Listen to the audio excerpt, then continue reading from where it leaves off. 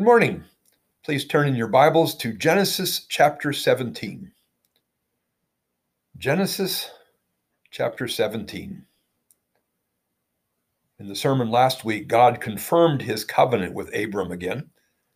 The covenant was God's solemn oath to give Abram a huge number of descendants who would inherit the land. It had been 10 years since God first gave that promise to Abram. In the meantime, Sarai was still childless, and both Abram and Sarai were well beyond childbearing years.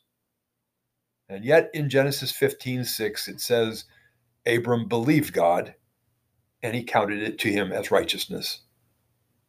God had promised that Abram's descendants would be of his own flesh and blood, but God had not yet said that those descendants would be Sarai's flesh and blood.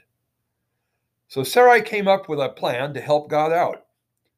It was a plan common in their culture, one that Abram agreed to, that Abram would have children through Sarai's servant Hagar. And sure enough, Hagar had a son, Abram's own flesh and blood, and they called him Ishmael. Abram was 86 years old when Ishmael was born. But 13 years later, Abram found out, much to his shock, I'm sure, that Ishmael was not the child God had promised. But I'm getting ahead of the story. Before we start, let's pray. Lord, show us what this ancient true story from a much different culture has to do with us today. Use it to increase our faith in you. We ask that in Jesus' name. Amen. Okay, let's read chapter 17, verses 1 and 2. When Abram was 99 years old, the Lord appeared to him and said, I am God Almighty. Walk before me faithfully and be blameless. Then I will make my covenant between me and you and will increase your numbers. The phrase, walk before me in the Bible usually expresses the idea of a servant's faithful devotion and service to his king. To walk with God is to follow his laws, regulations, and commands in faithful obedience. God is asking Abraham for a life of obedient devotion. Now, this is puzzling because God says, walk before me faithfully and I will make my covenant with you. But God had already made a covenant with Abraham to multiply his descendants greatly, who would inherit the land. In fact, in chapter 15, this covenant was unconditional and one-sided. In other words, God just says he would do it.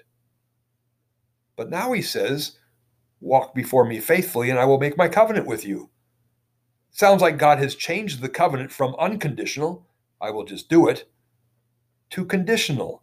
If you obey me, then I will make my covenant with you. Now, we'll come back to this later.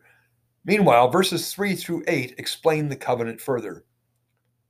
Abram fell face down, and God said to him, As for me, this is my covenant with you. You will be the father of many nations. No longer will you be called Abram. Your name will be Abraham, for I have made you a father of many nations. I will make you very fruitful. I will make nations of you, and kings will come from you. I will establish my covenant as an everlasting covenant between me and you and your descendants after you for the generations to come, to be your God and the God of your descendants after you. The whole land of Canaan, where you now reside as a foreigner, I will give you as an everlasting possession to you and your descendants after you, and I will be their God. Now, in Scripture, there is a principle which scholars call progressive revelation, which means that as time goes on in biblical history, God reveals more and more of his plan. And that's what's going on here. First, God reaffirms the covenant he made with Abram and explains more and more about it. For example, Abram will not only have many descendants, but he will be the father of many nations. This is new revelation. And second, verse 6 adds that kings will come from Abram. This is also new revelation. David, Solomon, Hezekiah, Josiah are just some of the kings descended from Abraham. Third, in verses 7 and 8, God promises God promises to be Abraham's God and the God of his descendants after him. So God is giving more details about the covenant he made with Abraham. But there's a problem that we need to deal with in this passage, the one I mentioned just a bit ago. How could the covenant be unconditional, as it seemed in chapter 15, but conditioned on obedience in chapter 17? After all, chapter 17, verses 1 and 2, seem to say, if you obey me, then I will make my covenant with you. Was the covenant conditional or not? Let's read verses 9 to 14, where the problem only seems to get worse. Then God said to Abraham, as for you, you must keep my covenant, you and your descendants after you, for the generations to come. This is my covenant with you and your descendants after you, the covenant you are to keep. Every male among you shall be circumcised. You are to undergo circumcision, and it will be a sign of the covenant between me and you. For the generations to come, every male among you who is 8 days old must be circumcised, including those born in your household or bought with money from a foreigner, those who are not your offspring. Whether born in your household or bought with your money, they must be circumcised. My covenant in your flesh is to be an everlasting covenant. Any uncircumcised male who has not been circumcised in the flesh will be cut off from his people. He has broken my covenant. So how can the covenant be unconditional if there are conditions? The answer is that the covenant was indeed unconditional, but it had stipulations, not conditions. Now, in case that sounds like double talk, let me give you an example. When I went into the Air Force, Uncle Sam made a covenant with me, so to speak. They promised to give me a career and provide free training, and to provide my food, clothing, medical care, housing, and a salary. And all I had to do to join was to swear an oath of good faith and allegiance. I do solemnly swear to uphold the Constitution of the United States. That's it. But this covenant came with stipulations. I had to pass some classes, not in order to get into the Air Force. I was already in. And if I didn't pass, they wouldn't kick me out. I would just have to retake the classes. I also had to pass the obstacle course and the firing range, not to get into the Air Force. I was already in. And if I didn't pass, they wouldn't kick me out. I would just have to keep trying until I made it. And I had to wear a uniform. I didn't wear a uniform to get into the Air Force. I didn't even have a uniform before I got in the Air Force. The uniform was a sign that I was in the Air Force. It was also a sign of solidarity with everyone else in the Air Force. I didn't wear it to get in. I wore it as a sign that I was in. The same is true of circumcision and walking with God. Circumcision and walking with God were not conditions for getting into the covenant. They were a sign that you were already in the covenant. They were also a sign of solidarity with everyone else in the covenant. We know that because verse 11 specifically says that circumcision was a sign of the covenant. And beside that, a baby at 8 days old couldn't do anything to earn the right to be in the covenant. But circumcision was a sign that that baby was already in the covenant. Now back to my Air Force illustration. If I did not have true faith and allegiance, for example, if I refused to go to classes, if I refused to obey orders, if I refused to wear the uniform, after some time in jail, they would cut me off and remove me from the Air Force. Just like those who refused to be circumcised or to circumcise their children would, according to verse 14, be cut off from the people of God for breaking the covenant. The covenant God made with Abraham was unconditional toward those who, like Abraham, had faith in God. The stipulations, like circumcision, were expressions of that faith. Circumcision was a sign of the covenant, just like a wedding ring is a sign of the marriage, not a condition for getting married. Now, I want you to also notice that it was not just physical Jews who could inherit this covenant. According to verses 12 and 13, it also included those in Abraham's household who were not his physical offspring. In other words, Gentiles. In Romans and Galatians, Paul will also insist that not just believing Jews can inherit the promises of Abraham, but believing Gentiles as well.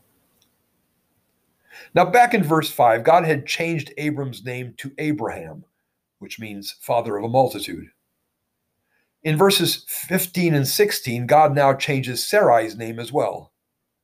Starting in verse 15, God also said to Abraham, "As for Sarai, your wife, you are no longer to call her Sarai. Her name will be Sarah. I will bless her, and will surely give you a son by her. I will bless her so that she will be the mother of nations. Kings of peoples will come from her."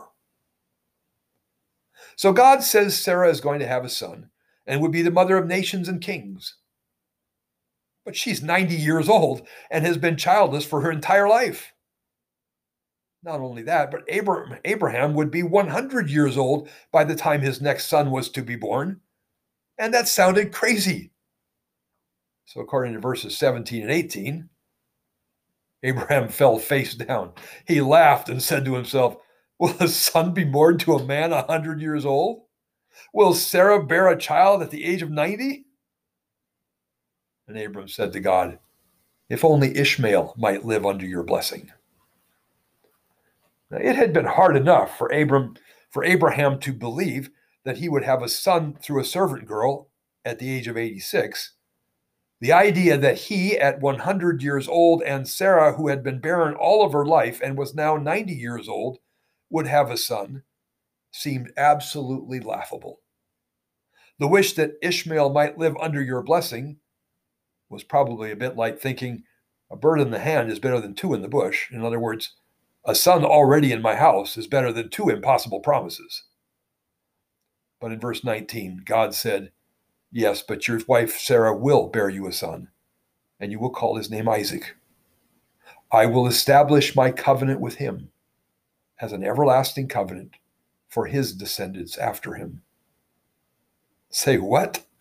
For 13 years, Abraham had assumed that Ishmael was the son God had promised, the son who would produce many descendants and would inherit the covenant. All of Abraham's hopes and dreams had been on Ishmael, his only son. But now God says, no, Sarah will have a son. His name will be Isaac, which means he laughs. And it will be through him that I carry out the promises, God says. That must have been a huge shock for both Abraham and Ishmael. So God reassures Abraham that God has not abandoned Ishmael. In verse 20, God says, "And as for Ishmael, I have heard you. I will surely bless him. I will make him fruitful and will greatly increase his numbers. He will be the father of 12 rulers, and I will make him into a great nation." Now, these 12 rulers who come from Ishmael will be named later in chapter 25. The point, however, is that God will bless Ishmael too. But, God says in verse 21, "My covenant I will establish with Isaac, whom Sarah will bear to you by this time next year." So in verses 23 through 27, Abraham, Ishmael, and all of Abraham's male servants were circumcised as a sign of the covenant, and they will be blessed. In fact, all the nations or Gentiles of the world will be blessed through Abraham.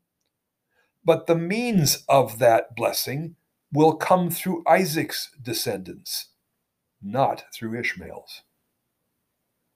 So what do we learn from this passage? I want to make 4 observations. First, I hope you're noticing that this idea of God's covenant with Abraham just keeps coming up over and over again in Genesis. It was first revealed in chapter 12, then reconfirmed in chapter 13, chapter 15, chapter 16, and now reconfirmed again in chapter 17. In fact, the word covenant occurs over a dozen times in this chapter, and even more information is given about it. This covenant idea that God will give Abraham many descendants who will inherit the land forever is one of the main themes of the whole book of Genesis. It will continue to come up over and over again throughout the book. Second, all the nations or Gentiles of the world will be blessed through Abraham. But the means of that blessing will come through Isaac's descendants, not through Ishmael's. Muslims dispute this. They believe that Muhammad, who lived in the 600s AD, was a direct descendant of Ishmael, and that God's promise to Abraham would be passed down through Ishmael, not Isaac. They think Christians and Jews changed Genesis. Now, this was easy for modern Muslims to believe because the most ancient copy of the Old Testament in existence wasn't copied until 1000 AD.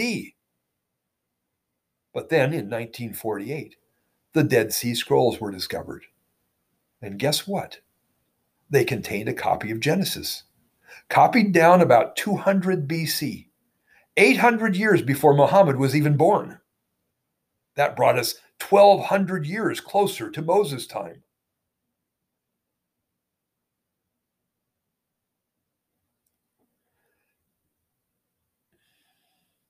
So in the Dead Sea Scrolls copy of Genesis, did the promise go through Isaac or through Ishmael? Had Christians and Jews changed the text between 200 BC and 1000 AD? As it turns out, the Dead Sea copy of Genesis, the promise went through Isaac, not Ishmael. The text of Genesis had not been changed in all those years. Third, this chapter tells us something about grace. God's covenant to Abraham was by grace through faith. But there were stipulations. Abram was expected to walk with God and be circumcised as a sign of the covenant. We are also saved by grace through faith. But like Abraham, we are expected to demonstrate that faith by works or obedience. John the Baptist said we are to produce fruit in keeping with repentance. Jesus said, "If you love me, you will keep my commandments." James says, "Faith without works is dead." And Paul speaks of the obedience that comes from faith. Martin Luther said, "We are saved by faith alone, but not by faith that is alone." Genuine faith produces works. Genuine faith produces obedience. Not perfect obedience, of course. Our faith may often falter, sometimes seriously, like Abraham's did. But genuine faith produces fruit. Genuine faith produces fruit because genuine faith is not just about intellectually believing certain doctrines. Genuine faith involves a change of heart, of repentance of sin, and loving devotion and allegiance to our King Jesus Christ. And if you have a Holy Spirit-produced change of heart, a circumcision of the heart, as the prophets called it, that cannot help but produce a change in your life. Finally, in Genesis 17, physical circumcision is given as a sign of the covenant between God and Abraham. In Colossians 2:11 and 12, Paul compares circumcision to baptism. I'm going to quote this from the New Living Translation because I think it's more clear than the NIV. "When you came to Christ, you were circumcised, but not by a physical procedure. Christ performed a spiritual circumcision, the cutting away of your sinful nature. For you were buried with Christ when you were baptized, and with him you were raised to new life because you trusted the mighty power of God who raised Christ from the dead." So Paul compares circumcision to baptism. Our friends in mainline denominations like the Lutherans, Presbyterians, Methodists, and Catholics would say that just as children were circumcised, so also should children be baptized. Baptists would say that misses the point of the comparison. Paul specifically tells us what the point of the comparison was, and it was not the age, it was a symbol of renouncing your sinful nature. While the age of baptism is the subject of legitimate scholarly dispute, what should not be a subject of dispute is the importance of baptism. In the case of circumcision, if an adult in Abraham's household refused to be circumcised, they would be cut off from the covenant. If someone has never been baptized, not even as a child, and refuses to be baptized, I don't think that cuts you off from salvation, but it may very well be an indication that your faith is not genuine. If you profess faith in Christ, but have never been baptized, you need to get baptized. Baptism doesn't save anyone, but it is the initial public sign of your allegiance or faith toward Jesus Christ. It is the sign that you are truly saved and that you are on his side. It's the sign that you are serious about your faith. If this is not making much sense to you, read the back of your bulletin. The first paragraph is about faith. The second paragraph is about stipulations. They are not things we do to get saved. They are the signs or expressions that our faith is genuine. If what is written on the back of your bulletin expresses the sincere attitude of your heart and you've never been baptized, we need to talk. Let's pray. Lord, if there is anyone here who knows you as their Lord and Savior, but has never been baptized, we pray that you would convict them of their need to follow you in obedience. And if there is anyone here who does not know you as Lord and Savior, we pray that you would convict them of their sin and their need to commit their hearts and lives to you. We ask that in Jesus' name. Amen.